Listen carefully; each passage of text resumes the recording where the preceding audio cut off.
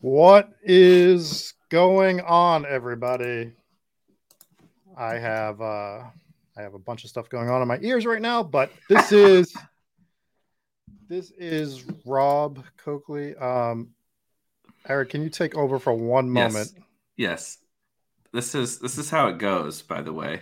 You think it's all going to be super easy and all rosy, and then it's a 30-second intro clip, and you're probably trying to share it on Twitter. You're probably trying to do this, that, and the other thing as the thing is getting introed. And then the next thing you know, the intro video ends and you're like, oh shit, my computer's not working, or I can't hear the other person. And there's really nothing. It's not like you can hit pause and re-record. You're just live.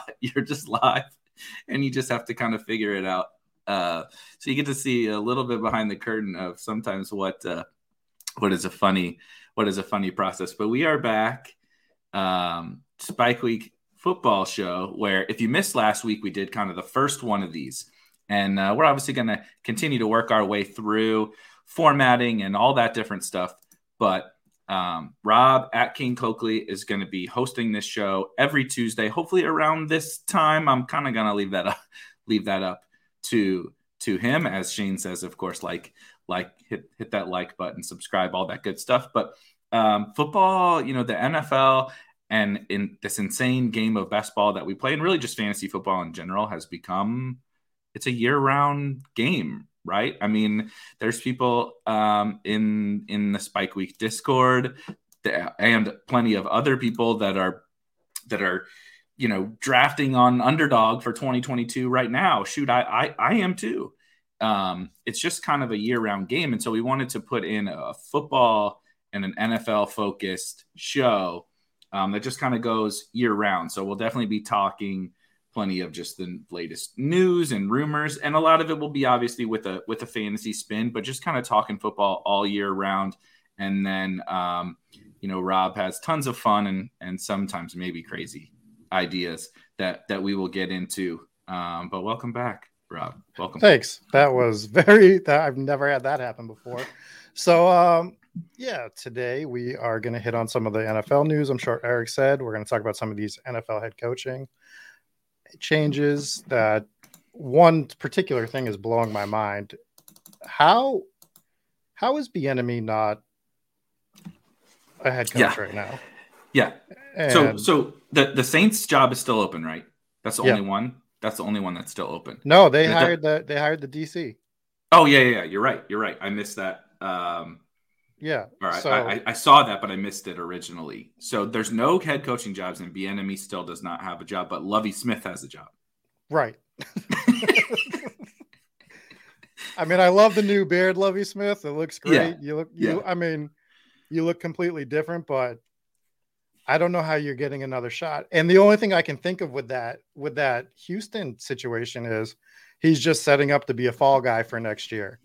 And the best example I can give of that is, I don't know if you remember this, a couple of years back, San Fran hired their team janitor or something like that. And everyone was like, what? Why is this guy a head coach? And At the end of the year, they fired him, and we knew it was coming. So I just assume that they're like, all right, we know we're going to suck again this year. Yeah. We don't want to set up whoever we really want to bring in for failure. So we're just going to give it Lovie Smith, and then we'll bring our guy in next year when we're a little more established or out of this Watson situation, and we have a little bit more bearings on stuff. Yeah, I agree. Tom Sula will now forever be the janitor. To me, that's the new Tom Sula nickname, is the janitor. But so explain this part to me. Maybe I'm just an idiot. This is what Jason says here is what I'm thinking. Didn't they just have the fall guy? Didn't they just have the guy that they didn't give a shit about as their head coach? Clearly, because he actually did a deal. Like I'm not saying he's even a great coach or whatever, but they were like competitive enough, right? With a horrible team. The team seemed to like him, I guess. I don't know, but if you were just gonna do that, why did they even go through the process of hiring another guy? Maybe they didn't like what was his name, Dave. I don't know. It's not coaching name day. The chat will figure it out for me. But like, what was the point of firing him if they're gonna? I agree with you, but like, what are we jumping through all these hoops for? Yeah, I don't. I mean, so like my take on head coaches is if you're, yeah, he outcoached. He did outcoach Zimmer in week 1. It did happen, but my take is like if you're hiring a guy that you want to run your organization, I think, granted, some like crazy like thing like they had with Joe Judge with the Giants, you got to give this guy 3 years to rebuild the team, especially a team like Houston, who we know they're not winning a Super Bowl next year. Get freezing cold takes ready for this, but they're not winning a Super Bowl next year. So you need a guy that you're like comfortable with, that you're like, I'm going to give him 3 years to prove that he's going to be able to build this team up to at least hit playoff caliber levels. And I just think a lot of these teams are giving up on these coaches that they're hiring too soon, or they're just hiring fall guys. And Bieniemy either has to be completely blowing these interviews, or people are still scared to give him a shot. And to me, like, come on, guys, like he's an OC. Like what happened with him was over 20 years ago at this point. Right. It's time to let this dude coach an NFL team. He's proven that he can coach. It's such a tough deal with him because it doesn't make any sense, just like in a vacuum without any further knowing anything behind the scenes of what's going on with him. Like you said, is he just a god awful interview? Maybe like, there's things that we obviously don't know. Something that I saw floated, I think last offseason, that kind of makes a little bit of sense to me is like a lot of these jobs, like maybe he just doesn't want them. Like he is he is in the dream spot other than being a head coach of a good team, right? He almost like borderline runs the show with Andy Reid, and like he has Patrick Mahomes for his entire time that he's going to be, with the Chiefs moving forward. Tyreek Hill obviously will still be there right there. He's always going to be the head coach of an elite offense, even like once Kelsey's gone. And so unless the job that he like really wants opens up, like maybe he actually doesn't want these jobs. I'm not saying that that's the case, but it could be a lot of different things. I'm just trying to explain away why one of the clearly most viable candidates for a head coaching job never gets a head coaching job. And meanwhile, the Texans should hire him and just do exactly what he said. Dude, you got 6-7 years to turn this thing around, start bringing in the guys that you think fit your system and just ride with him. The only other thing that I was going to bring up that I was thinking about while you were saying that is, isn't it funny that the teams that should give guys, right? Like the Dolphins should have gave Flores more time. Right. He was already turning it around, blah, blah, blah. Yep. Never do it. They always fire him immediately. Yep. Like way too early.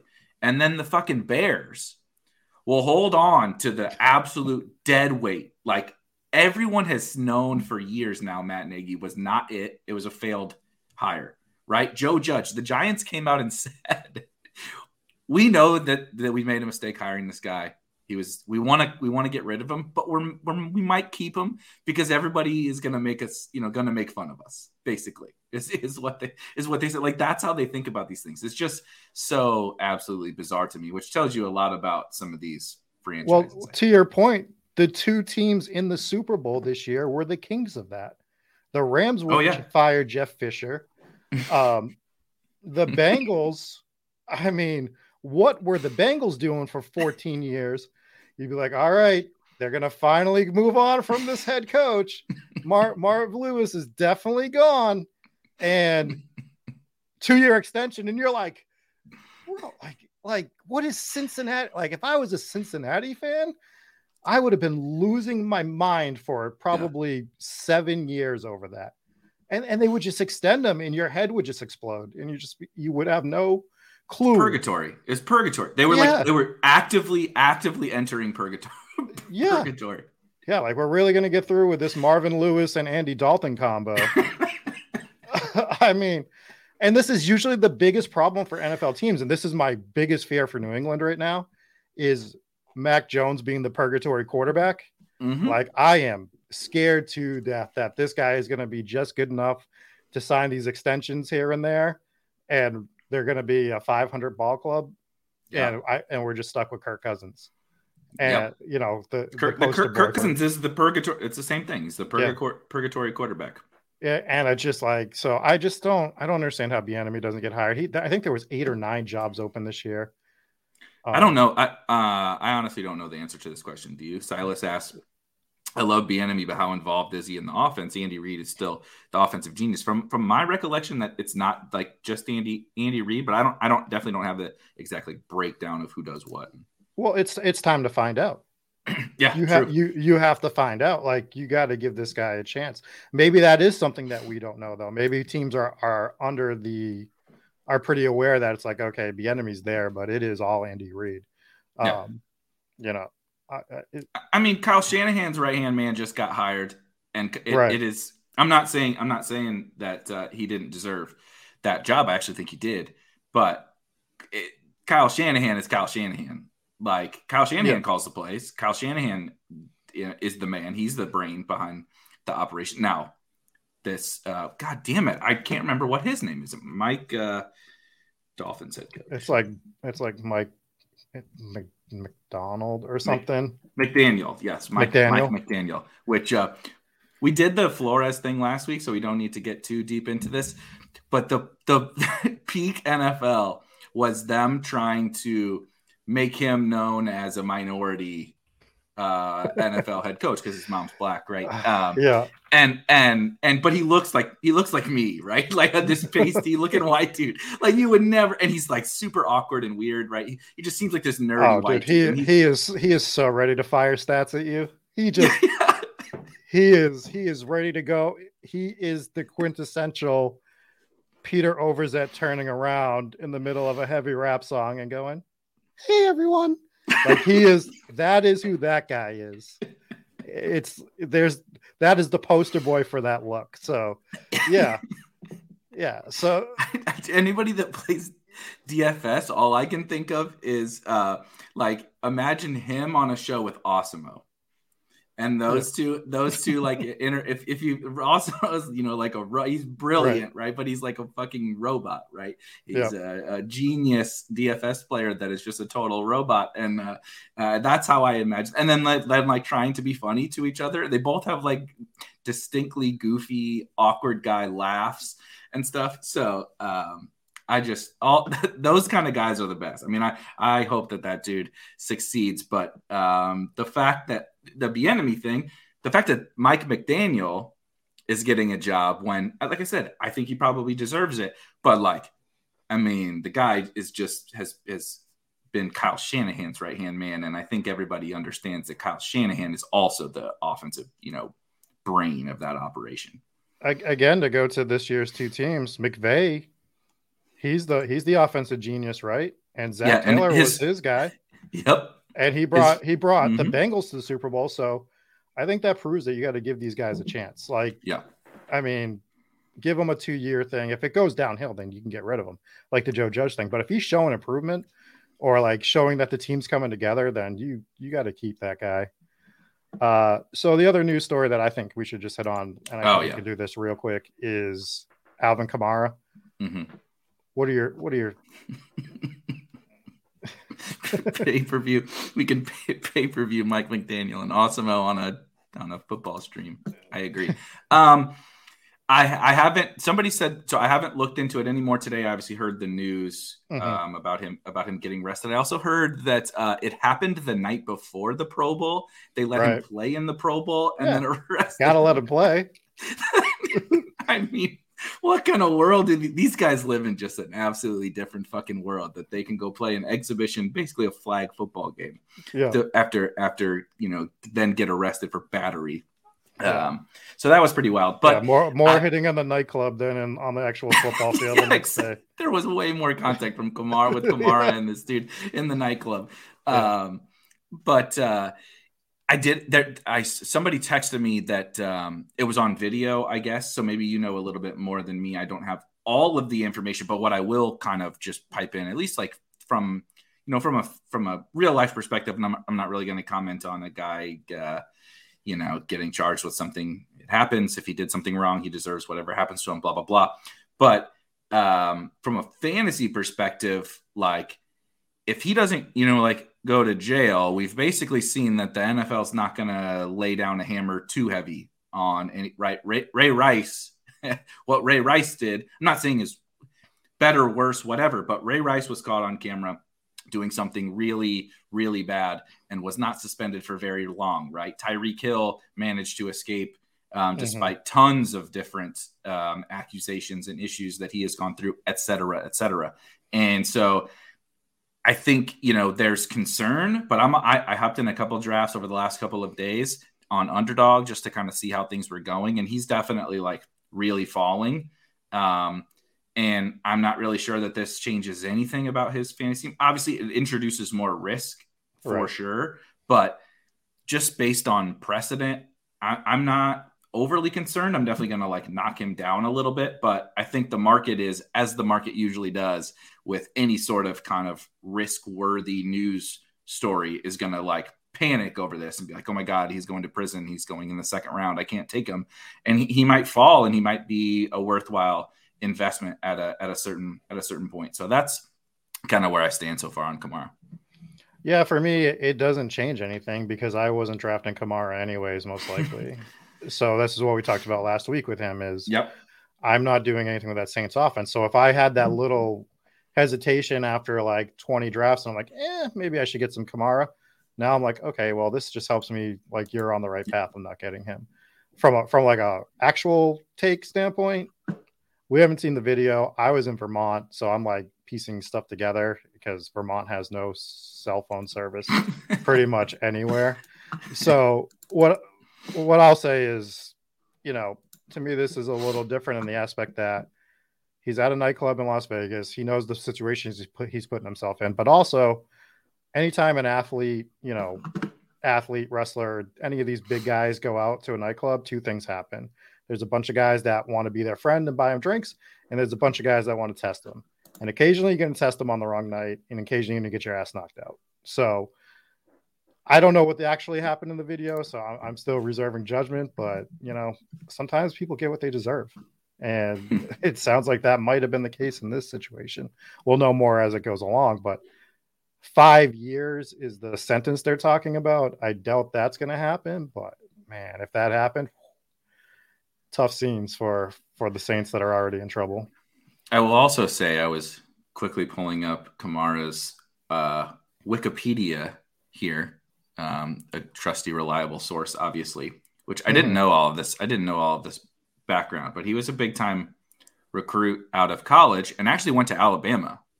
I actually didn't know this because I knew he came from Tennessee, but I didn't know he went to Alabama and was on the team with Derrick Henry, like TJ Yeldon, Kenyon Drake. He was on like an amazing Alabama team as a freshman. And all it's saying is he had a rough experience. Literally, I guess it's quoting some, maybe he said that or something, but he had a rough experience at Alabama, and Saban banned him from practicing with the team because of, quote, behavioral issues. He then transferred to Hutchinson Community College in Kansas, which if you've watched whatever the documentary is on Netflix, they're in there a little bit. JUCO football in the South, or in the Midwest South, whatever. That's not where these guys want to be, and it's a lot of guys that probably need some time to figure out their life. And so he went there and then went to Tennessee. So maybe a guy I wouldn't be fucking with, probably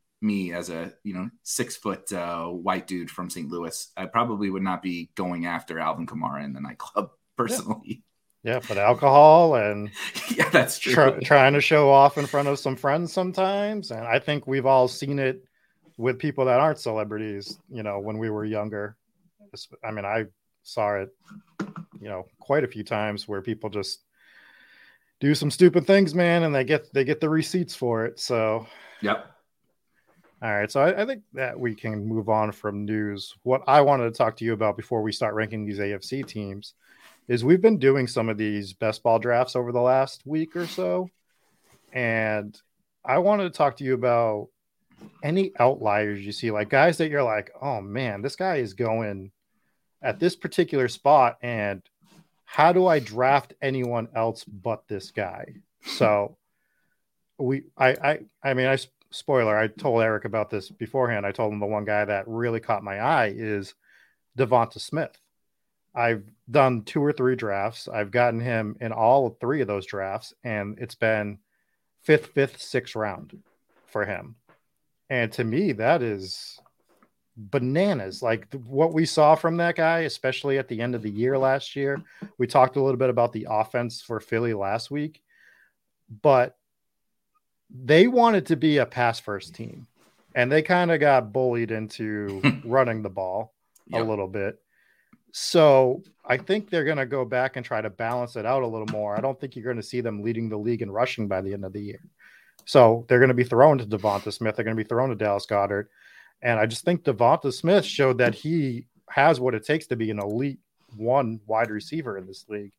So 5th, 6th round, like, give me all of the Devonta Smith right now if I'm going to get him that. I mean, throughout the rest of the year, I don't know how to draft anybody else right now other than him in that price range. We were talking also a little bit super quickly before the show that another reason why you might be super overexposed to someone in that range is that if you've done any fantasy drafts already, particularly on Underdog, that like 5th, 6th round is honestly painful. Yeah. Like it's really painful. So like you'll go through and it's like maybe Chris Godwin falls. Michael Pittman is there. Michael Thomas is there. Devonta Smith, Elijah Moore, who is a guy that I like a little bit more than your Devonta Smith thing, but like they're very, very similar type bets. And so it's like the same thing. It's like Tyler Lockett, like Darnell Mooney, Amon-Ra St. Brown. Like I'm not saying I like or dislike any of these guys, but like what we're probably used to maybe in the 5th round in terms of like kind of slam dunkish type wide receivers or even running backs don't really exist there. And so the same thing for me is like, I actually kind of like Michael Tyne. We talked about the Saints last week being out on the Saints. I've come around a little bit more on Michael Thomas thinking about the Saints, but like, if I'm going to default in this like almost like dead zone of the entire draft to anyone, like I said, there's Elijah Moore and Devonta Smith, 2 second-year wide receivers with all the opportunity in the world. That I'm more excited about the Eagles offense than the Jets, but the Jets offense really can't be worse than last year. And he was a smash when he was out there. And same thing, when Devonta Smith was starting to finally get some freaking opportunity and they opened it up a little bit, same thing. He was a smash. And so it's like, I struggle with that range. And I just keep looking at like those 2 guys. Like I forced myself to take some of these guys already in some of these drafts that I don't necessarily love or definitely don't like more than those guys. And I've taken like a quarterback there or something because the same thing. I don't want to just keep clicking. Like I moved Devonta Smith down in rankings. I think I moved Elijah Moore down in rankings too, because I don't want to just be literally clicking the same 2 guys every single time in the 5th and 6th round. I want to kind of mix it up a little bit more, but that'll change when the like Best Ball Mania and all that stuff gets here and the ADPs kind of really start to settle in. But as of right now, same thing. Like those 2, it was those 2 guys at wide receiver that stuck out for me like the most. All right. So 2 things. First, somebody in the chat clip Bime4 saying that the Jets can't be worse than last year. And get ready for freezing cold takes. 12 last week. Last week I was on the Giants, which we literally just posted making fun of me about being bullish on the Giants, and now I'm going to be, for the 2nd year in a row, I'm going to be bullish on the Jets. And it's like, Jesus Christ, Like, what? Like, are you trying to lose money? You just keep talking yourself into the Giants and the Jets every year. and secondly, the way I recall the 5th round last year, early, because we're degenerates and we started drafting best ball early. Now, early last year was May, June.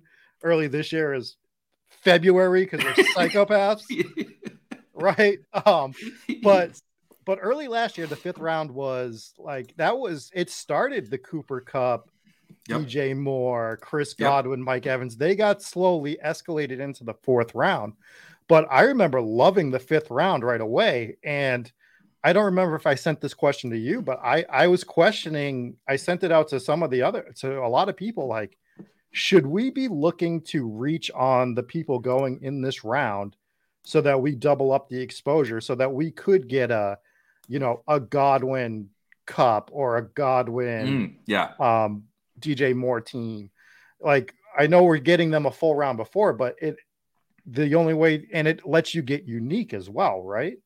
So that's my point is, this year that 5th round is ugly currently. Now, 2 months from now, 3 months from now, after free agency, we might be like, oh my God, I love the 5th round again. That might happen. But for now, like, I'm looking at this stuff, I'm just going, Devonta Smith, man, Elijah Moore, I'm on board with that one too.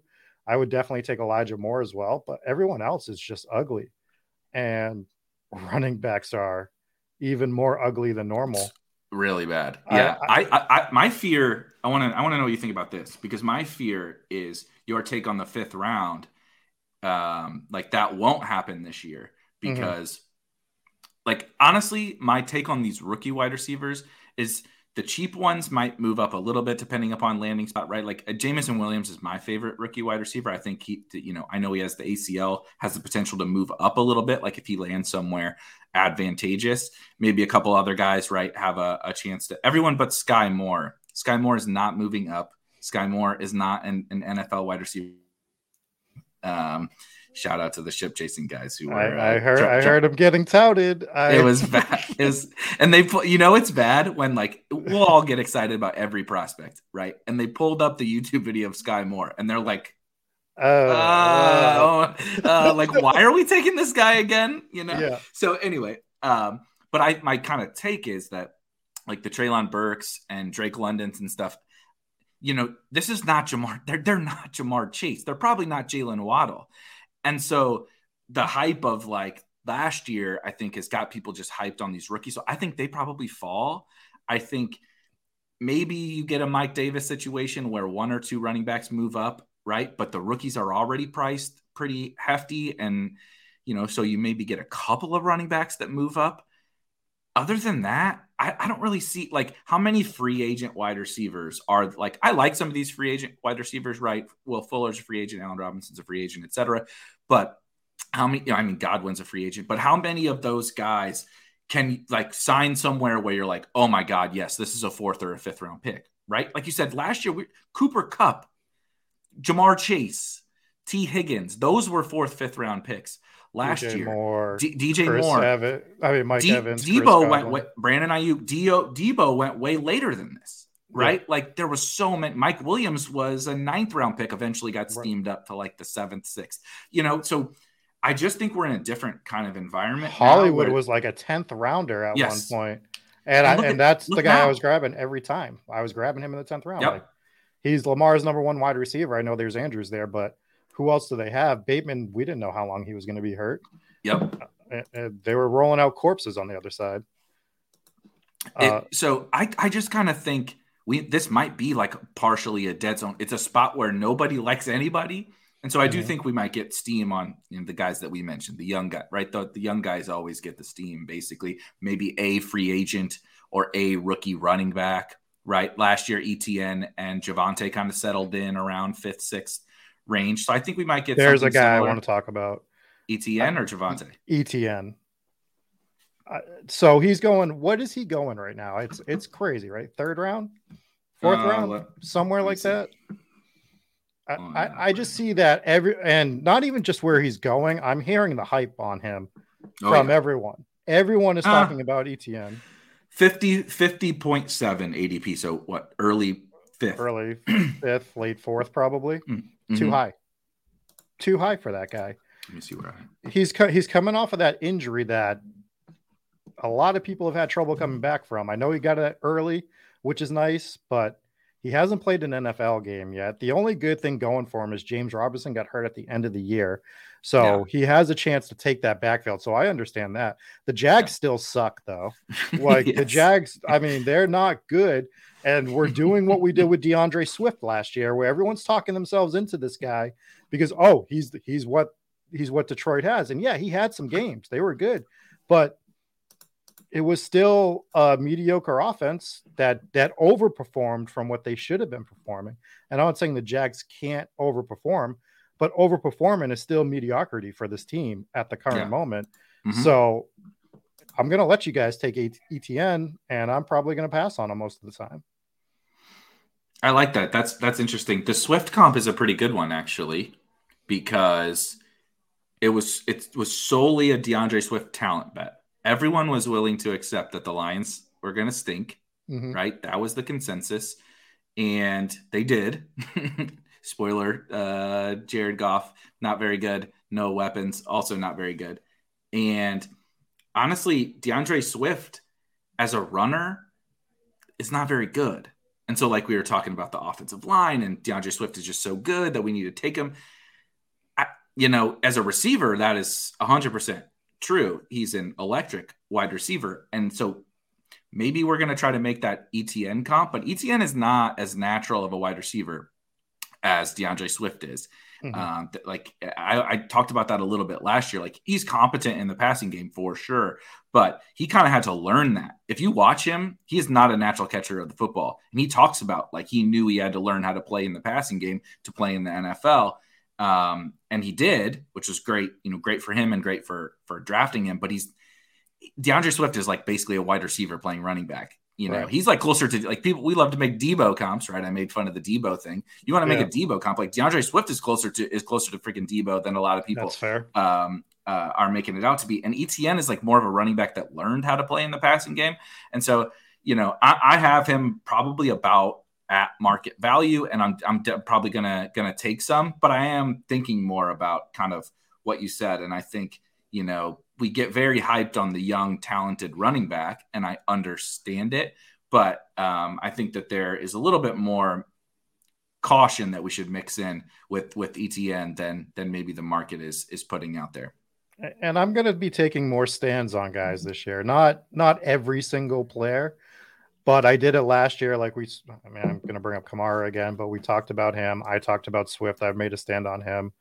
I made a stand on Kupp without realizing it. I just didn't have enough of him. It wasn't, again, I didn't hate him, but I loved that round. So I was grabbing everybody from that round. Right. And if I see that again, I know this year it's okay to reach on a guy from that round so that I get two from that round going forward. Don't have to do it every draft. It's not something I have to do every draft, but it's going to help me get unique builds, right? Mm-hmm. And it still is a viable alternative to just picking people on their ADP like, 70% of the people are doing. Yep. So it allows us to just be a little different. So those are things I'm going to be looking at this year, and I'm going to be making my stands on guys that I either love where they're getting drafted, or that I'm going to just be completely booting players that I just have no interest in taking. If I don't want them, I'm not going to take them. And if I lose because of it, so be it. That's where I'm at this year. So I like that too. That something I've kind of always been more predisposed to that line of thinking. And then, listening to a lot of smart people around this industry, right? We're kind of, preaching a little bit more of the diversification aspect of things. And then this year, playing it out, and then also talking to Liam and talking to Tony. I mean, the two people that won $1 million, talking to other very smart people, and listening to how many of these people took big stands, like big, huge stands, full fades on guys, big, massive exposure to certain players or certain stacks or whatever. And like when I think about it, it's not the same thing as DFS. Right. But like, I come from a DFS background, and when you enter a DFS slate, like, there's X player that has, an X probability, an X value, right? X price. And so he deserves a certain level of exposure. In best ball, it's not quite that same equivalent, but you wouldn't go into a DFS slate and just say, yeah, I just need a peanut butter spread it across. No, the best plays get a much higher exposure. Right. And I would rather more meat in the middle, right? I'm not going to have 80% of someone like you might on a DFS slate, right? Mm-hmm. Cook is out and you play 80% Madison. We're not going to go to that extreme, but I do think we want to take, educated like bets on plus EV, high upside, high payoff type of players. So I'm fully on board with that for this year. All right. Before we rank these offenses, is there any person you think in particular is like you're just looking at and you're like, how am I just not taking this guy every single time other than Elijah Moore? Yeah. The teammate of the receiver that you brought up, it's Dallas Goedert. It's Dallas Goedert. He's maybe my favorite pick in all of draft. Like, I love Kyle Pitts as much as the next person. Kyle Pitts is getting steamed like absolute fucking crazy. Yeah. And like I said, yeah, I'm gonna end up not having as much Kyle Pitts as I want because everybody wants. I mean, he's one of the sexiest picks in the draft. So anyway, Goedert is the guy that, like, how much different is Goedert than Pitts? And he goes way later. He goes after Hawkinson. What's the difference between him and Waller? What's the difference between him and Kittle? I mean, Kittle's a better football player, I guess. But like from a target share perspective, from what we saw down the stretch, we've been wanting to draft Dallas Goedert for years, multiple years now when we just needed Ertz to be out of there.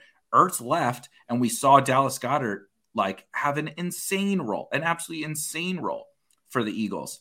And like you said, they can't possibly run that much. Again, knock on wood. And so he's just going to be a target dominator at tight end. And he's just going way too late to me. Like I have him as the tight end 4, I think 3 or 4, which is like fair. That. And for tight end currently this year coming up, it doesn't feel like there is that elite tier anymore. No, it feels like Kelsey's been pushed down. Waller's been pushed down, even Kittle. So like you get those 3 guys, plus you get Pitts, plus you get Andrews, plus you get Goddard. And I guess Hawkinson. So like it's like I'll take whoever's left of those 7. And Goddard goes last. And I'll take Goddard. So Goddard goes last out of all those. Yeah, guys. To your point, like I completely understand that line of thinking because tight end's always brutal, and we used to just want to get it and just have it locked up. And I don't know if you're locking it up anymore based on the way the position's going right now. I think Pitts has the potential to be that number 1 elite tight end next year for sure. But if he's getting steamed to levels that I don't want to take him, then I'll settle for a Goddard, or I'll settle for Mark Andrews if he starts swinging down again. So I love the Goddard talk. And I think it just shows why we put the Eagles as that, stack but don't go out of my way, because you're getting the Eagles like an efficient offense for under what they should be going for almost on every single guy, every single player. So they're the team to be watching. Now I think Smith is going to rise, and I think you might end up seeing Goddard rise a little bit too. But if it stays how it is, man, this is the team that you're going to just have somebody on every single roster you build. So. Yep. Miles Sanders is free. What also doesn't make any sense to me is Miles Sanders is super cheap, but Kenny Gainwell is also super cheap. Right. It's like it would be like if we're going to push Miles Sanders to the 9th round, which whatever, that's fine. We should move. Somebody needs to come up. It's like because in theory, then they're the one that's ruining Miles Sanders. But Boston Scott's a free agent. That Jordan Howard is not a thing. It's Miles Sanders. it's Miles Sanders and Kenny Gainwell, but Gainwell's ADP hasn't risen. All that's happened is Miles Sanders has fallen. So they're just in that team that they're one of the teams like you kind of outlined that when like BBM opens, I'm kind of hoping the ADP at least stays similar to this as it is right now in the big board, and that's the team I'm just going to smash early because there's nowhere to go but up, in my opinion, for all of them, basically. I completely agree. And like we said, they're going to bring somebody else in that's going to make this team even better on the outside because Rager ain't it. So no, he's not. All right. I am going to share my screen now. So as I'm doing this, I'm just going to talk about what we did last week. We decided to rank the offenses as they are currently constructed in the NFL and put them in tiers, which are give me stacks or give me death, which is like a team that we're doing everything we can to just draft this team or one of the teams in this tier. Stack but don't go out of my way is a team exactly like the Eagles we just spoke of. We are either getting them like at crazy cost, or it's a team like the Rams that we put in there where we think their cost is a little too high. So if we fall into them properly, then great, but we're not going to like go nuts trying to get them at their ridiculous ADPs. One off in most drafts. We got 3 teams in that right now. So like the Carolina Panthers, we like DJ Moore. We're probably going to be drafting CMC for sure in some drafts, depending on what happens with him. He's an interesting player right now. I saw Davis Maddock talking about, is he going to be the 101 again overall? And, you know, you want to make fun of it, but then you're like, maybe it could be. Yep. Then there's the one-off and maybe every 5 drafts. Atlanta, we were just talking about Pitts. He's the guy that we're looking for, but because of his ADP, we're maybe getting him a little less than we want. And finally, full fade, you idiots, is teams like the Green Bay Packers, where we don't want any part of that right now. We brought up AJ Dillon last week, and not that we don't love AJ Dillon, but we don't love him on the team as it's currently constructed. So we're not going to be looking at getting any of him, especially at his current ADP. So what we're going to be starting with is Eric is going to start us off with his second favorite football team, the New York Jets, since he's such a big Jets lover, and let us know where he's going with them. I can't believe I'm getting roped into this already right off the top. But Jets. I need clips. I need clips for next week. So I've been set up for another. I've been set up for another clip. I am going to put the Jets into. I'm going to do one off maybe every 5 drafts, just because I'm trying to think through some of the drafts that I've done. They're there, but they have the potential to be the one off in most drafts. And it's actually not because I'm bullish on, like, I know I kind of said they can't be worse. I'm indifferent on the Jets, but it's a little bit of a cost thing and just, the individual player thing. Elijah Moore is definitely a guy that's going to be a target for me. I've found myself taking Corey Davis in a fair bit of drafts. He's extremely cheap. He was one of those guys, remember, he was just dominating the preseason and just got steamed out of this world. And then obviously that didn't work out. I think I would like to buy back on him. And I think Michael Carter is totally reasonable. So they're just a team with enough exciting young players. And they had, when healthy, right? Elijah Moore was good. Michael Carter showed that he could be pretty good. Corey Davis had some good weeks. Jamison Crowder had some good weeks. Braxton Berrios was having good weeks. I think that there's potential in this offense, at least from a fantasy perspective. And so they're definitely not a full fade for me. And so they're somewhere between one off in most drafts, and every 5 drafts, I put them in 5 drafts. So I'm exactly where you are with these guys, and it's because of their ADP. Just what you said nails everything. The Michael Carter ADP is fine. The receivers ADP is fine. Zach Wilson is going to be going super low, so you can backdoor stack this team if you really, really wanted to. So currently, and they could get better. They could be a team that absolutely brings some pieces in and gets themselves ready for this next season. And the division isn't that great either. I mean, Buffalo is going to dominate it, of course, and New England's always going to hang around while Belichick's there as the head coach. But it's not like there's an elite. I mean, I guess if you really want to argue Buffalo, sure, but the rest of the division is an elite, and Miami's going to take a step back. So I'm fine, honestly, with them on one off in most drafts or every 5 drafts. I'm fine with either of those. So I will let you. Let's put them in most, just because I think if anything from the 5 drafts, they would go up. They're never going to go to a full fade. I don't think. Right. And so if anything, they would go up. So we can put them in most. Okay. So I will hit on New England. That is the next team on this list. I mean, it is what it is with this team. They're Damian Harris is at a decent ADP at the moment. I mean, I'm going to grab him here and there. And the only other guy I'm looking to grab on this team right now is Hunter Henry. So I'm not looking to stack this team by any means. Again, it's the same thing with the Jets. You can fall into the Henry Mac Jones stack if you really wanted to. I don't love it, but I'm not drafting Jacoby Myers. I wasn't drafting him last year. I mean, we know why. He's what he is, and that's all I can say about him. He is what he is, and that's 5 catches for 60 yards. That is, they're going to put that on his tombstone. Here lies Jacoby Myers, caught 5 passes for 60 yards every single football game that he played in his entire life. That's what he does. So why am I going to draft that guy? I don't care what his ADP is. He's never going to get into my lineup based on where I'm drafting other wide receivers. So everyone that loves Jacoby Myers, I'm sorry, dude. Like, that guy, he sucks. And I will tell you that right now, that guy sucks. And they don't have any other receivers. They have Aguilar, who proved to be nothing. Jonnu Smith has become the blocking tight end. So what are we doing here? We're playing. I like Henry, and I like him at his ADP for sure. Definitely as a second tight end.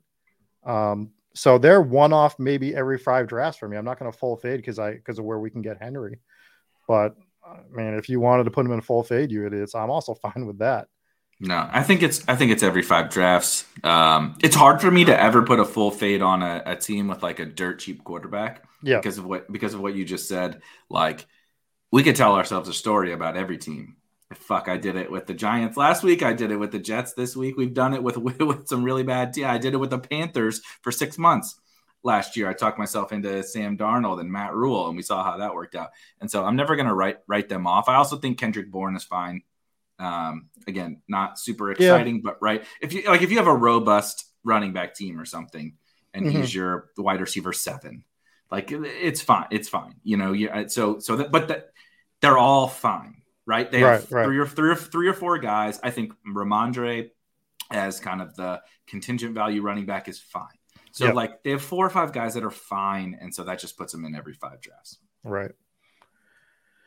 All right. So now you get the Miami Dolphins.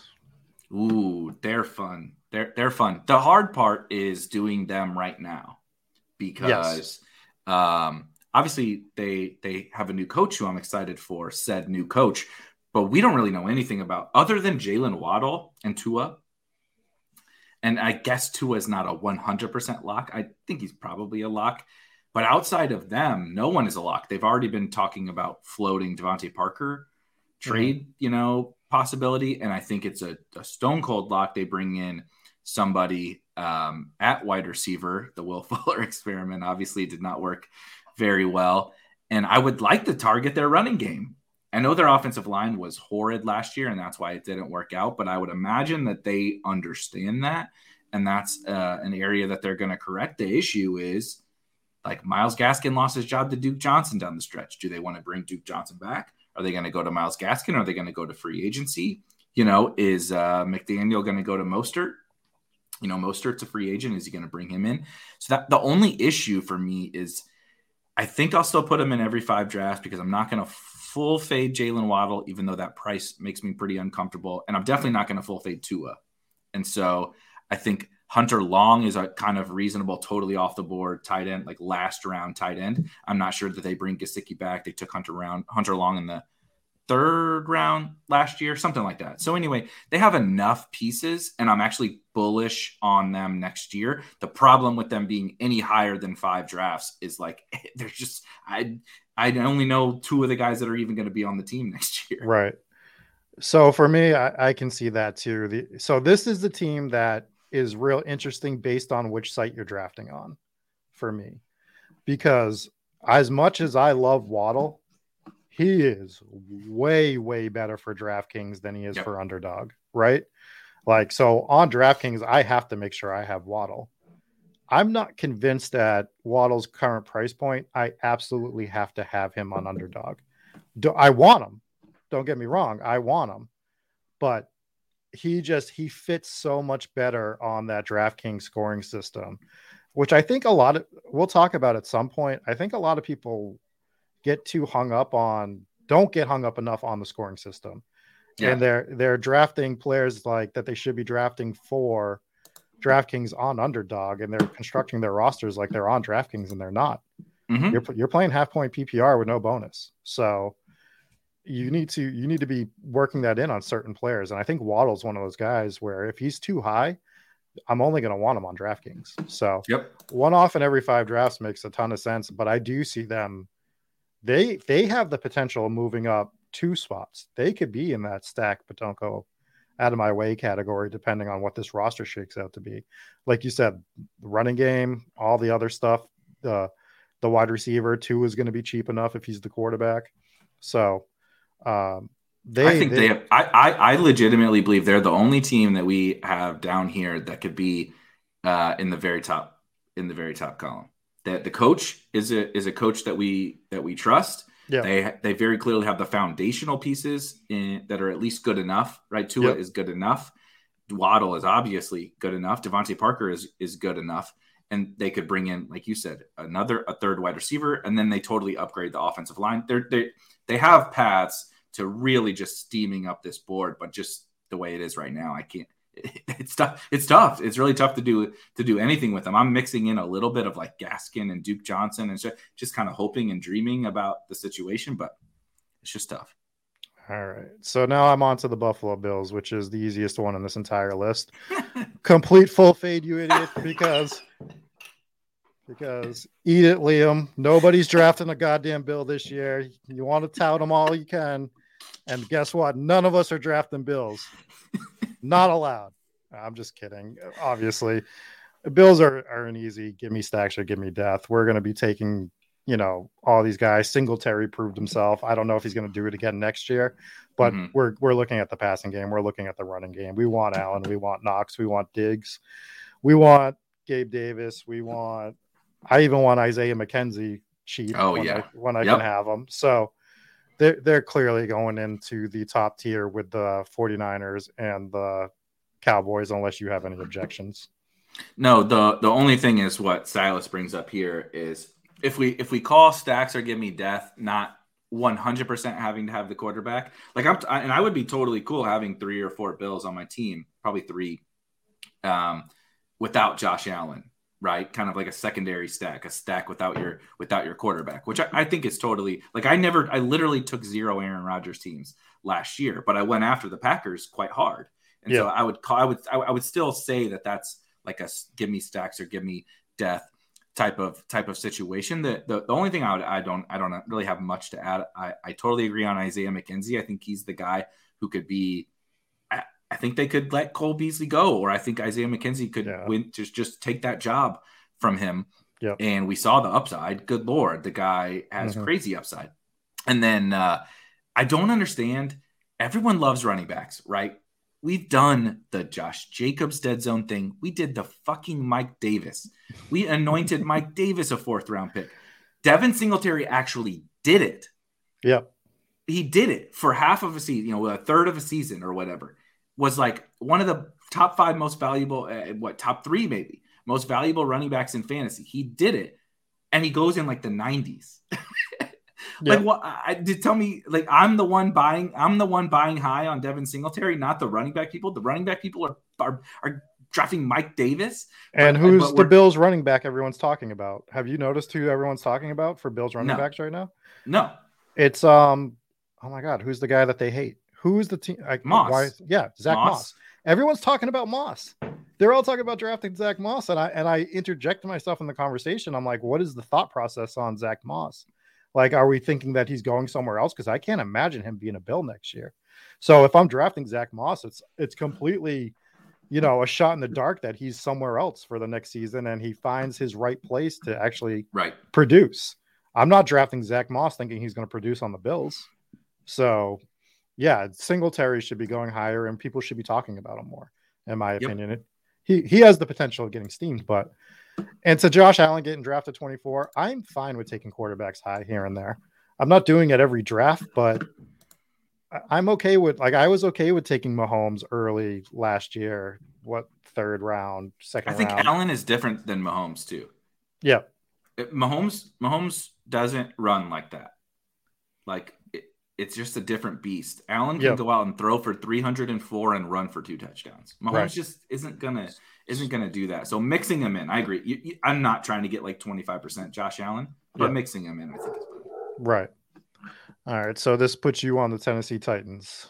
Ooh. I'm trying to think this one through. So as you can probably guess, I'm off Derrick Henry.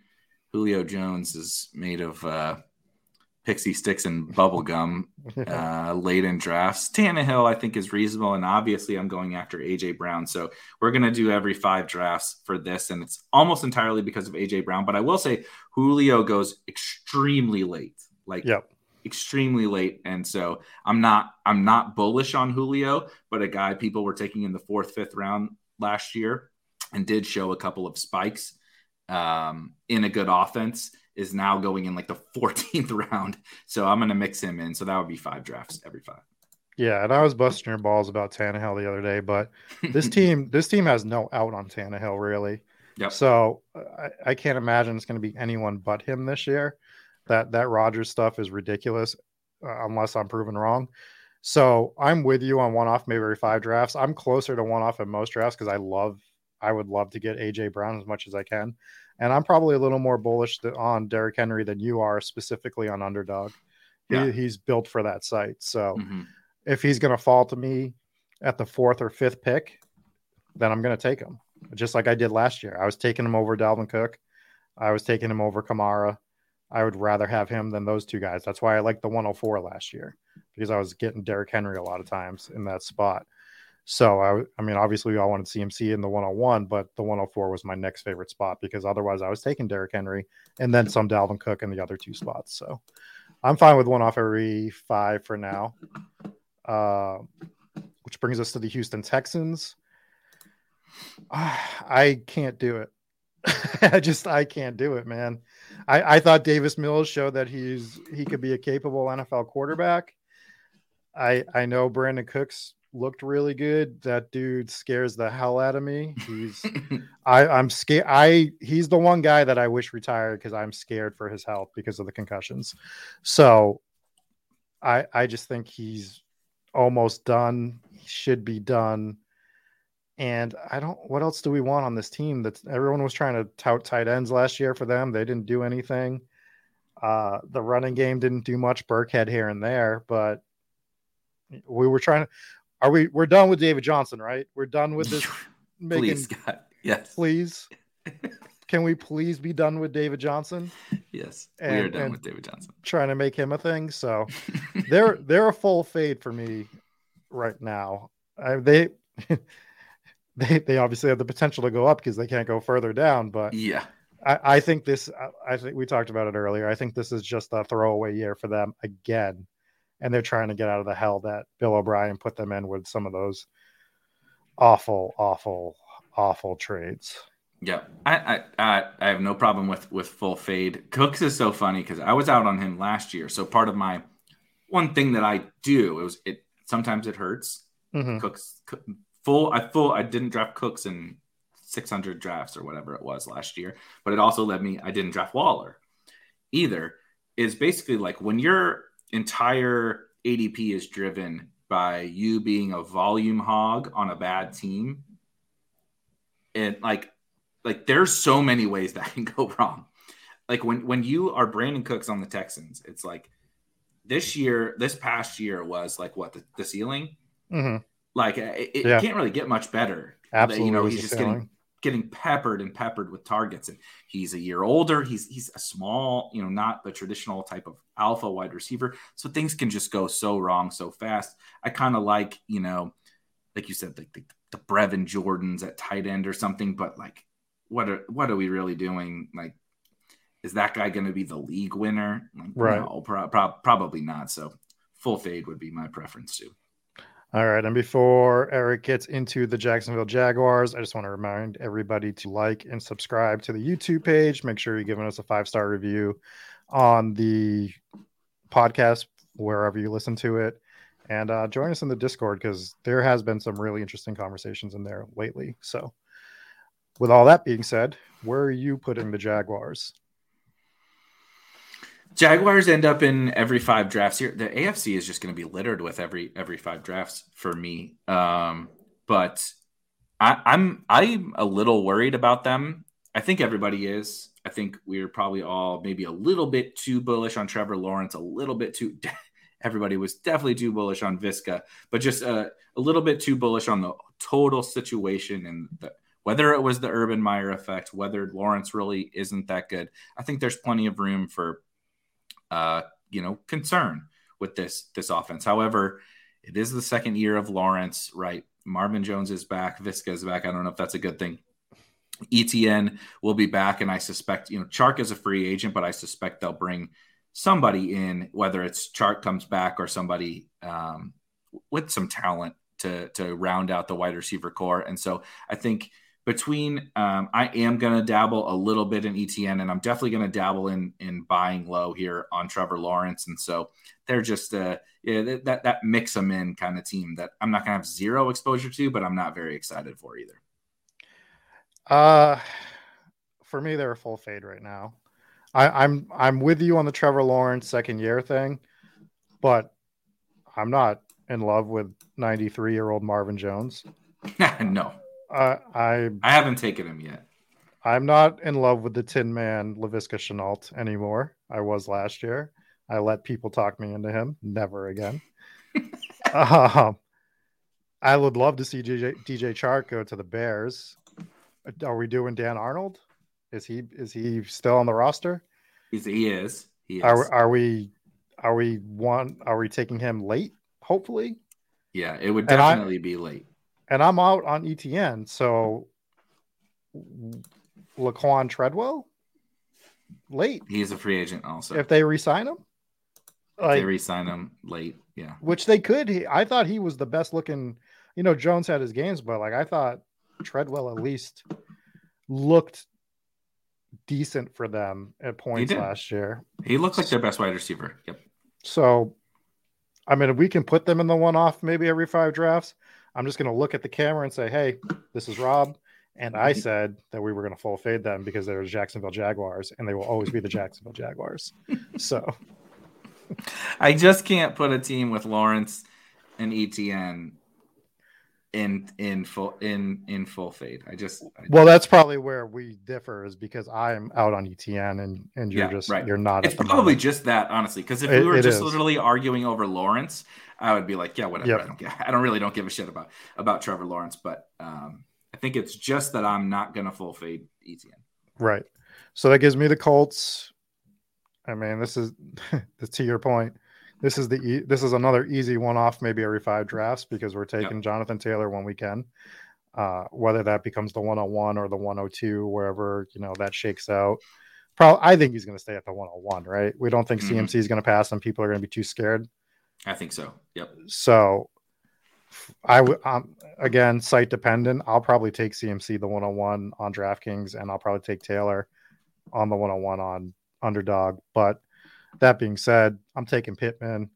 I'll probably be able to fall into Wentz here and there if I need to for the stacks. So they're one off every 5 drafts for me at the moment. And I don't really have much else to say about this team.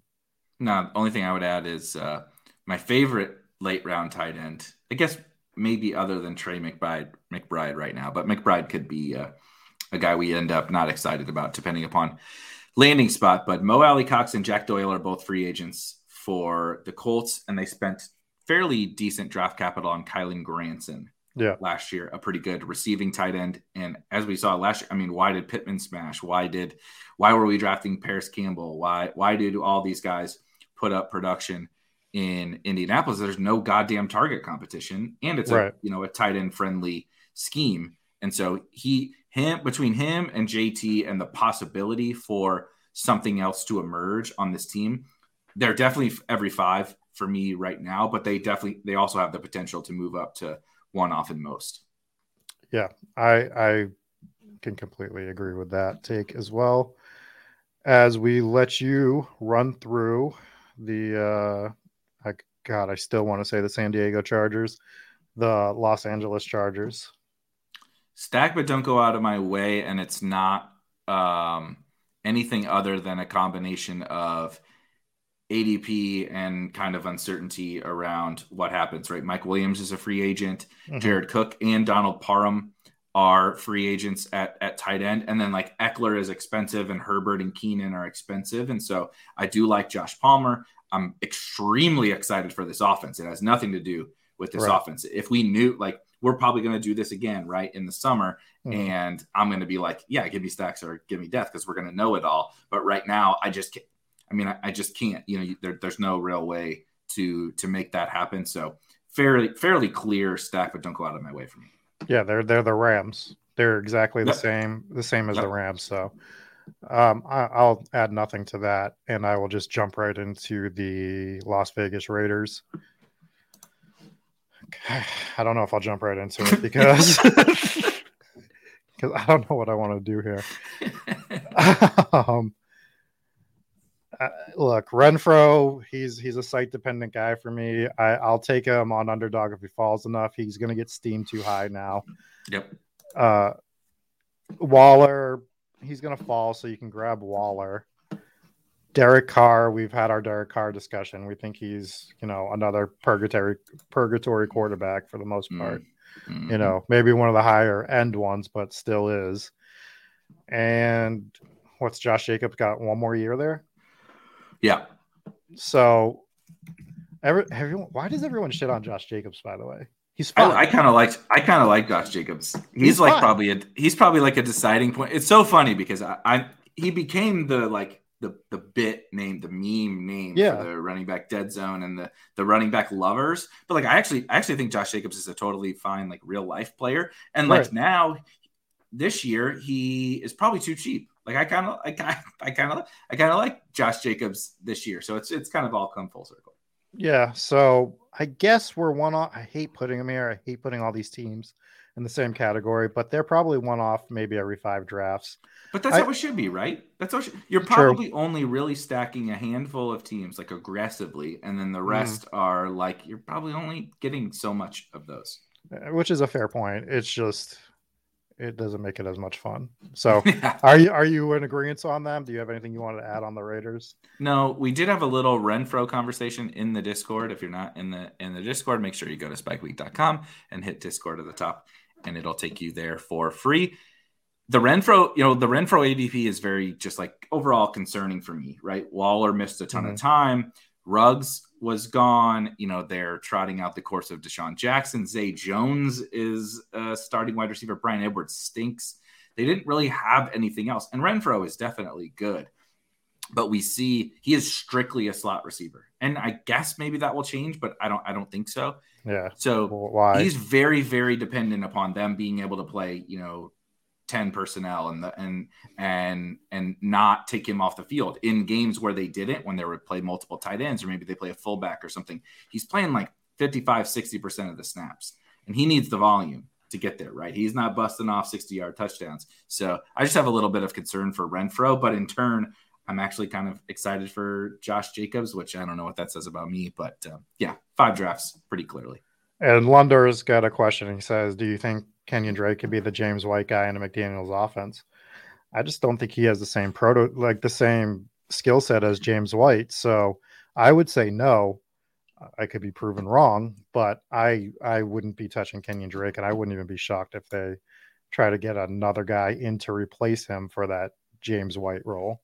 But I think whether it's Drake or a rookie or something like that, I think whoever is behind Josh Jacobs has value, because I think that this offense is totally like we're just saying we want to invest in it enough, and we kind of like Josh Jacobs. So if Josh Jacobs goes down, which he seemingly does every single year, at least for a stretch, I think there's value in whether it's Drake or someone else. All right. Let's get into I think this is one of the most interesting AFC teams. What is your Denver Broncos take? So the hardest part about the Broncos is how do you classify this? Because I'm in. Like, there's not even a question. They're going to get a quarterback upgrade. What is the quarterback upgrade? Everybody is like wish casting Aaron Rodgers, right? Let me just interrupt you real quick, because there is a report that they are going to offer Teddy Bridgewater a 2-year contract. Oh my God. So I did see that, which blew my mind a little bit. That definitely blows my mind, because that seems like just next level willful incompetence. Like, it's one thing to be incompetent and like not really know it. It's another thing to be like, yep, we're going to do this Teddy thing again when we have all of these. And it's not even just that they have all this talent, right? So they locked up all of their talent, first of all. Melvin Gordon is a free agent, but obviously Javonte is back. Noah Fant and Alberto at tight end are locked up, and they extended Cortland Sutton and Tim Patrick. And obviously KJ Hamler and Jerry Jeudy are under their rookie contracts still. So they have their entire offense is ready to freaking rock and roll, but they need a quarterback. Yep. And so the assumption, and the same assumption I've been making all offseason, is that quarterback upgrade is coming. It's too obvious. It's just way too obvious that this offense would pick one. You know, I'm not saying it's Rodgers. It could be Russell Wilson. It could be Deshaun Watson. It could be Kyler Murray. Could be Kyler. Yeah. It could be if Kyler decides not to go play for the A's. Maybe Kyler Murray makes his way out to Denver. But they're just such an obvious spot for all these guys, and the market hasn't totally gone crazy on them yet. You know, Javonte is expensive, but Jeudy is affordable. Sutton is affordable.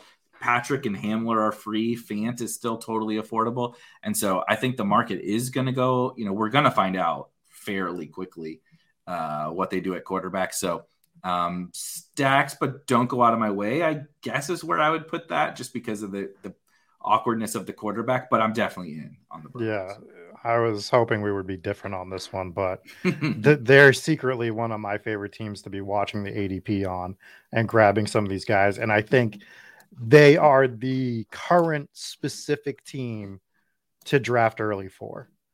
Them and the Eagles are the current specific teams to be drafting early for, because you can get, there's none of them are going, other than Javonte Williams, are going super early. So you can get any of the guys you want late and build your entire roster and then throw them in. And if that offense hits, boom, off to the races with that offense. So with the rest of your team too. So I'm definitely stacks, but they're probably going to end up in that top tier if they get a quarterback. Yep. I think that's pretty easy to say at this point in time. So the division is amazing. Like Chiefs, Chargers, Raiders, like what more can you ask for if they get a quarterback? Yep. So honestly, an interesting team this year is the Kansas City Chiefs. Where are you leaning with the Chiefs? So this is weird because I'm closing at like maybe 20 big board drafts, 15 or something like that I've done. I have like so little Chiefs that's kind of where my mind is going to when we start this, because it helps me think through how I'm attacking them. And like, I don't hate any of them, but I think it's probably every 5 drafts, because I don't hate any of them, but it's kind of like the Patriots. Like, this is a weird parallel, but the Patriots were the team where we were like, yeah, Hunter Henry's fine. Damon Harris is fine. Kendrick Bourne is fine. Mac Jones, if I have to do it, is fine. That's how I feel. Like Tyreek Hill in the late first is like, that's fine. You know, Travis Kelce in the early second is fine. You know, do I have am I going to mix in a little CEH in the 8th or 9th round? I guess that's fine. You know, McCole Hardman, I guess, is okay. But like, I know how good so it feels weird, but that's how I compare them very much to the Patriots. When I click them, I'm like, it's fine. I'll get my little bit of them, but I'm not like blown away. You know, like I'm more excited for the Broncos than I am for the Chiefs, which it's just it feels weird, but it's every 5 drafts. It's like whenever it makes sense to take them, I'll take them. But other than that, I'm not going out of my way for them. Yeah, and the problem with the Chiefs is the same problem with the Chiefs you have every year. They're way too expensive for their top 3. You know, the big 3 is too expensive. If you're stacking the big 3, you have to hope that you can hit Hill late first. You got to grab Kelce early second, and then Mahomes is 3rd. Maybe he's 4th round right now. So you're dedicating 75 to 100% of your first 3 to 4 rounds to one team, which is tough. And 2-3 years ago, it made sense for them. I can't do it now, and I want to do it. But I can't do it because I like money. and if you don't like money, 15% Hill. Ethan says 15% Hill or death, and it's like, I guess if I run bad and where I get my draft slots, then yeah. But are you gonna reach on Hill ever in the first round? Why would you reach on Hill when Jamar Chase and Justin Jefferson are there? You could last year. Yeah, you could absolutely do it last year. Yes. You can't right now. You can't do it. And we're gonna know about Devontae soon. We're gonna know what's up with it. Like, he could just be back in Green Bay with Rodgers. And are you gonna take Tyreek Hill over Devontae Adams, Justin Jefferson, or Jamar Chase? I'm not. Right. So you're not reaching for him anymore like you could last year. And he's never gonna fall to you either. So he's like one of those guys that's gonna go what? He's either gonna go 9, 10, 11, probably, maybe 12, probably not. But somewhere in those 4 picks, he's always gonna go. Unless you're in like some batshit crazy draft where somebody, is just doing weird stuff. Right. So you gotta, I don't know, man. This is the video I make next week. But the Chiefs go one off maybe every 5 drafts and insert circus music and put fucking clown noses on both of us because I was just gonna say, put the 10 over top of us and put clown noses on our faces because you're like, wait, you're fading the fucking Chiefs, you goddamn morons. Right. And they're not that expensive, you know what I mean? It's like, what are you doing, fading the Chiefs? But like, I don't know, that's how I feel. Yeah. So I'm with you, man. God, I hate it. I gotta take a shower after this stream. Just to get ready for the next one. Yep. All right. So the Pittsburgh Steelers. All right. So because I actually hate the Pittsburgh Steelers. It hurts for me to say that. Fantasy wise, I like the Pittsburgh Steelers because it's not like Denver on if they bring in a quarterback. It's who they bring into quarterback, right? They have to bring somebody in. Right. And that guy is set up for success, whoever comes into this team. He's got the workhorse running back to open up the game for him. He's got the wide receiver core. Deontay Johnson, Chase Claypool. This team, they're going to lose Juju, but that's fine. Their top 2 studs are there. It's tough to say stack, but don't go out of my way yet, because we don't know who the quarterback is, but I'm going to go ahead and say stack, but don't go out of my way for the Steelers now, because if I can get Claypool, Deontay Johnson, or any combination of them with Najee Harris. Oh, and let's not forget their tight end, Freiermuth. Yep.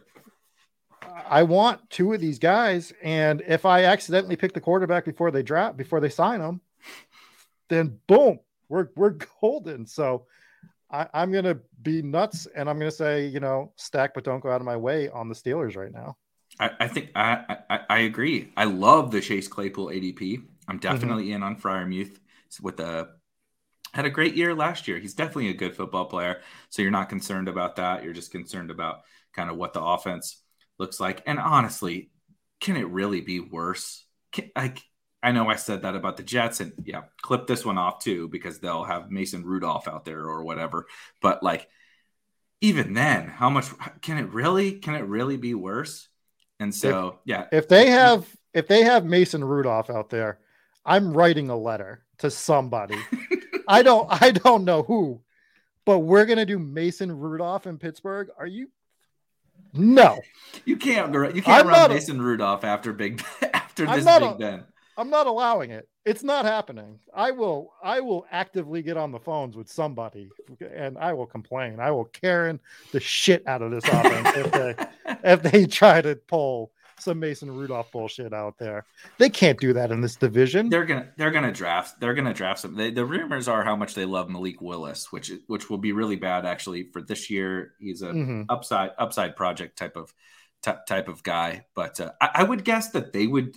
I think they might do a Malik Willis and a Band-Aid veteran, Teddy. I'm not saying they're going to have Teddy, but you know what I mean? A Teddy type. of guy, which, I mean, Teddy would be an upgrade over Big Ben. Like, I give me Deontay and Chase Claypool and Najee even if it's Teddy, because he's just a lot better. I'd rather just give me Drew Lock, the guy who's just not scared to throw it down the field. YOLO it, yeah. Yeah, I mean, so anyways. All right. You got me all fired up. My blood pressure's up now because of this. You're talking about they might run out Mason Rudolph. What is your Ravens take? My Ravens take is I think we're going to go one off in most drafts, and it is again a little bit ADP type of situation. I'm not particularly bullish on paying the peak price for Mark Andrews. So as it stands right now, I'd probably be fairly underweight him. But the situation puts me really bullish on Lamar Jackson. And so Lamar's ADP hasn't budged. If anything, it's fallen a little bit. And now he has Bateman. He has Hollywood. He has Mark Andrews. Dobbins and Gus Edwards are going to be back. The offensive line was horrid last year, and they don't need to spend any equity on the skill guys. So they're probably going to spend it on the offensive line. And so Lamar's going to be, and he fits in that. We talked about the 5th round, 6th round, how bad it is.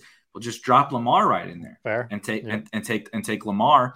You can stack him with Hollywood later. You can stack him with Bateman later. And I kind of like Gus Edwards. I was drafting a little bit of Gus Edwards last year. I know now he's coming off an injury, but I mean, if you watch the end of last year, like Devonta Freeman was popping off as an RB1 for certain weeks. And then Latavius Murray, was it week 18? Latavius Murray looks like, the second coming of, I don't know, Emmitt Smith or something out there. He's just dominating in their ground game. And so I just want exposure to this offense.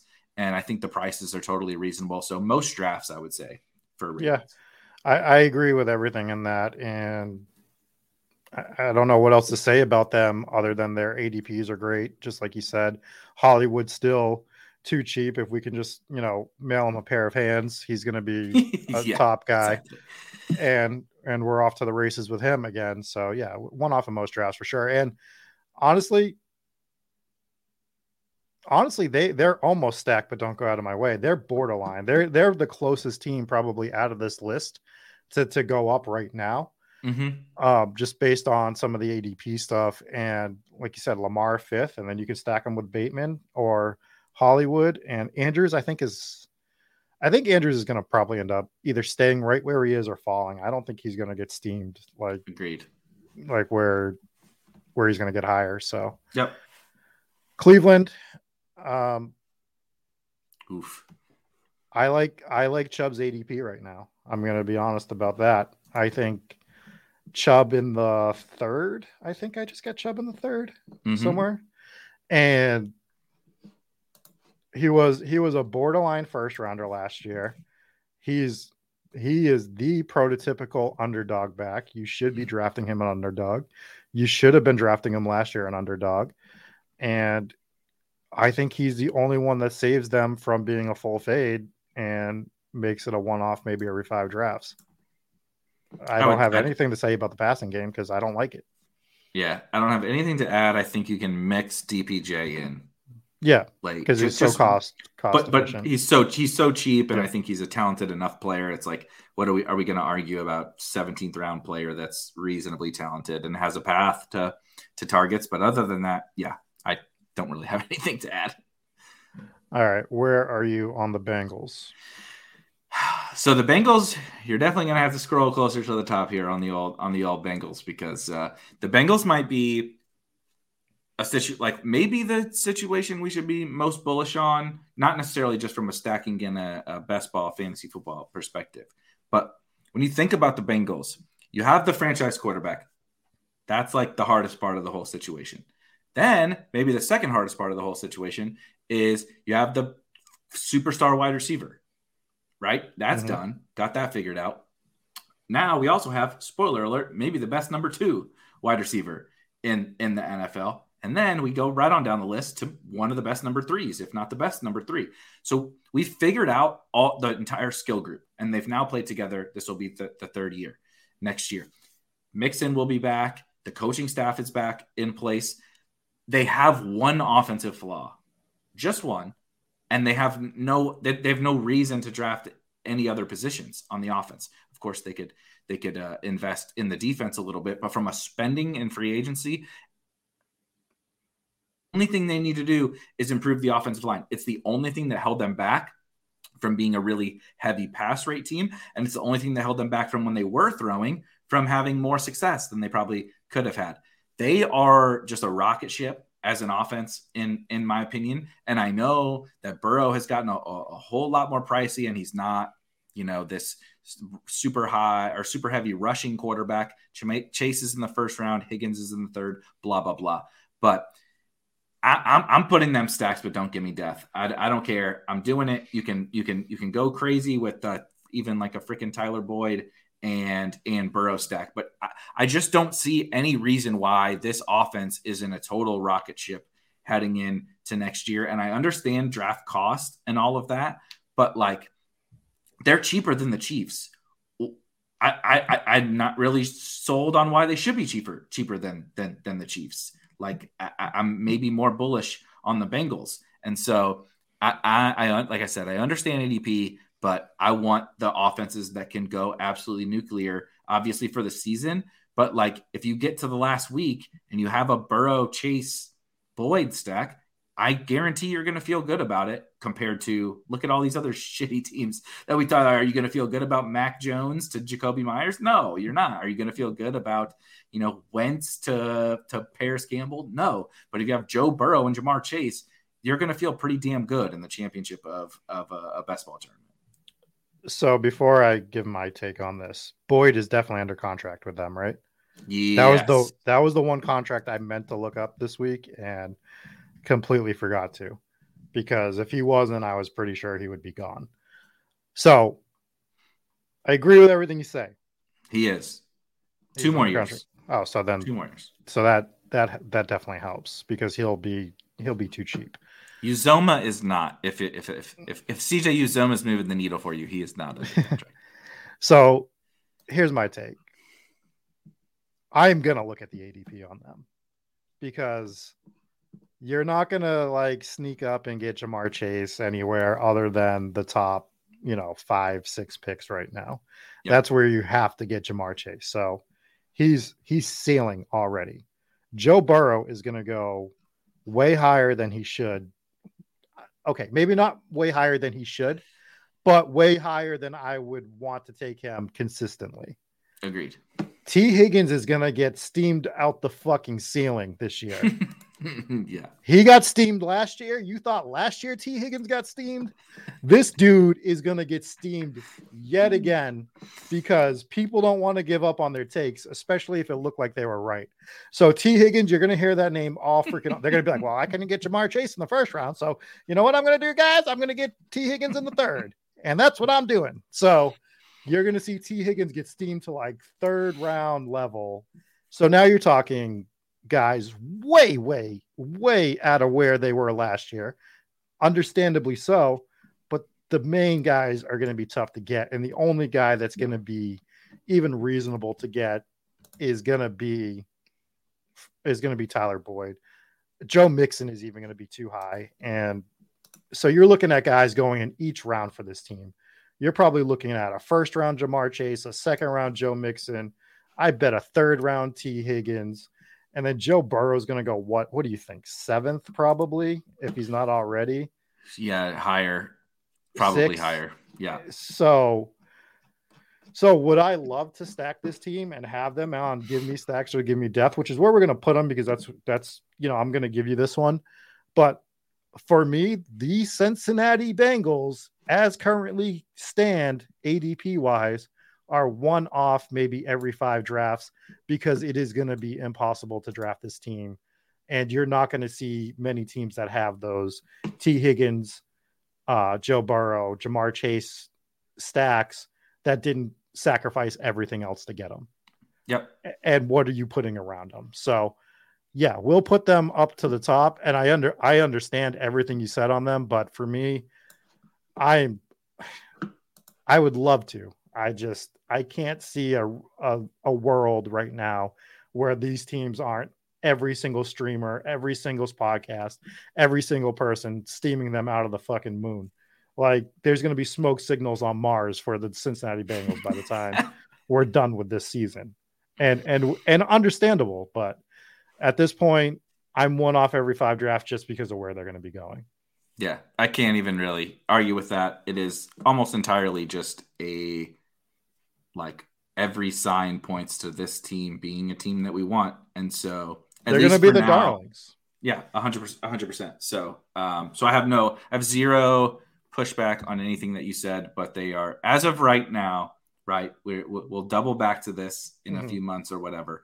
And as of right now, they're still a team I want to try. I really want to try to target, and maybe that won't work, right? Like you said, maybe you can't do it, but I just want, as of right now, that's my plan. And I completely understand that. Like I'm not knocking the Bengals by any means. I'm not trying to be contrarian on them. I just think that it's just going to be so hard to get them is my whole thing. Like, yep. And I personally, I cannot take Chase and then take Higgins in the 3rd and then hope to get Burrow and then take him in the 5th or 6th. Yeah. What am I putting around them? So I just want to run through the board before we get out of here real quick. So we only had 4 teams on Give Me Stacks or Give Me Death. And I thought we would have more on the AFC side, but we have San Francisco, Dallas, Buffalo, Cincinnati, which I get all 4 of those teams. Yep. Stack, but don't go out of my way. We have 3 and 3 again. We have 3 AFC, 3 NFC. This is weird. This was not planned. Chicago, Philadelphia, and the Rams for the NFC side, and we have the Chargers, Broncos, Steelers for the AFC. One off in most drafts. We only have 5 teams in this level, which is Panthers, Lions, Seahawks, Jets, Baltimore. We're gonna get somebody's gonna yell at us for this. And then we have 107 teams in the one off, maybe every 5 drafts, which is Falcons, Vikings, Giants, Washington, Cardinals, Patriots, Dolphins, Titans, Colts, Raiders, Chiefs, and one off maybe every 5 drafts, and the Cleveland Browns. And full fade, you idiots, is the Bucks, Saints, Packers, Texans, and Jaguars at the moment. And we have some conflicting stuff. Yes, of course. But quick, immediate gut take on this is obviously the Chiefs. People are not going to agree with the Chiefs, and that's okay. But is the one-off in most drafts, I think, are teams that most people would not agree with. It's 2 of the worst teams, maybe 3 if you put the Panthers in there. 3 of the worst teams in the NFL. Shit, the Seahawks weren't that much better than some of the worst teams in the NFL. I think the Ravens, most people would understand the Ravens, but it's a lot of kind of bad teams, but bad teams with exciting players. Right.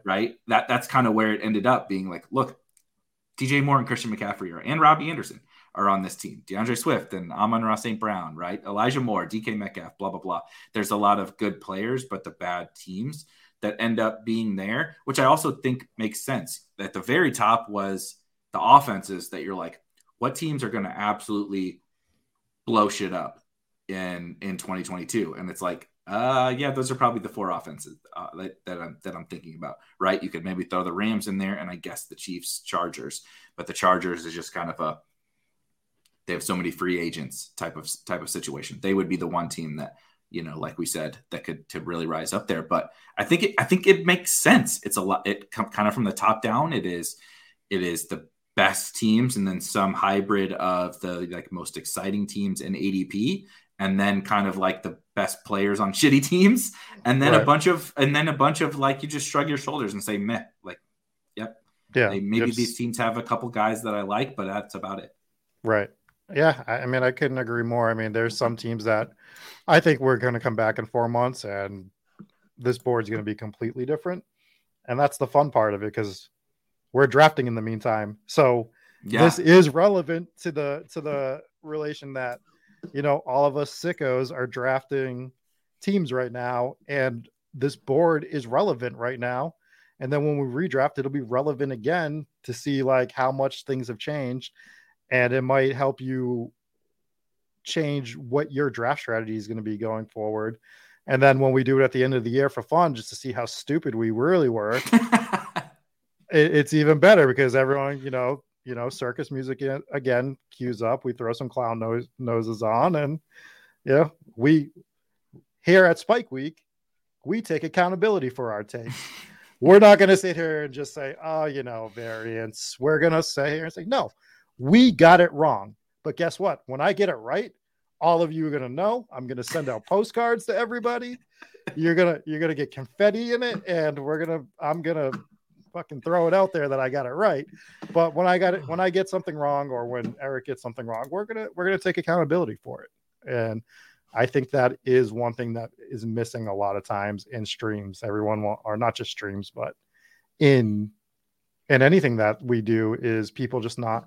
They're quick to say they did something right, but they're quick to blame variance when they're wrong. Oh yeah, and that's not everybody, but it is a trend that I see across the industry as I get blackballed from everybody's show. Right. Yeah. No, this was fun. This is everybody should do something like that, at least similar to this, because it helps you. I think it's very thought provoking, even though we're kind of fucking around and joking around a little bit. It kind of helped me actually frame some of my thoughts. So now you have to, for next week, as we get out of here, you got to come up with another something new and fun to hold ourselves accountable to maybe like pre-NFL draft takes or something. Yeah, we'll come up with something. I have the whole week off, and there you go. And I will just be sitting here putting together videos that make me or Eric look bad. Because seems to be the direction easy. I go. Yeah, that's where your head goes, and it's also incredibly low-hanging fruit. Yeah, well, that's what I like, the low-hanging fruit. So yeah. Anything you want to talk about? Anything you want to hit on before we leave? It's been I'm good. All right, everyone. I'm good. Well, thanks for everyone for joining us on the Spike Week Football Show. Going to still work on that name, but until next week, I've been Rob. That's Eric, and we will talk to you again.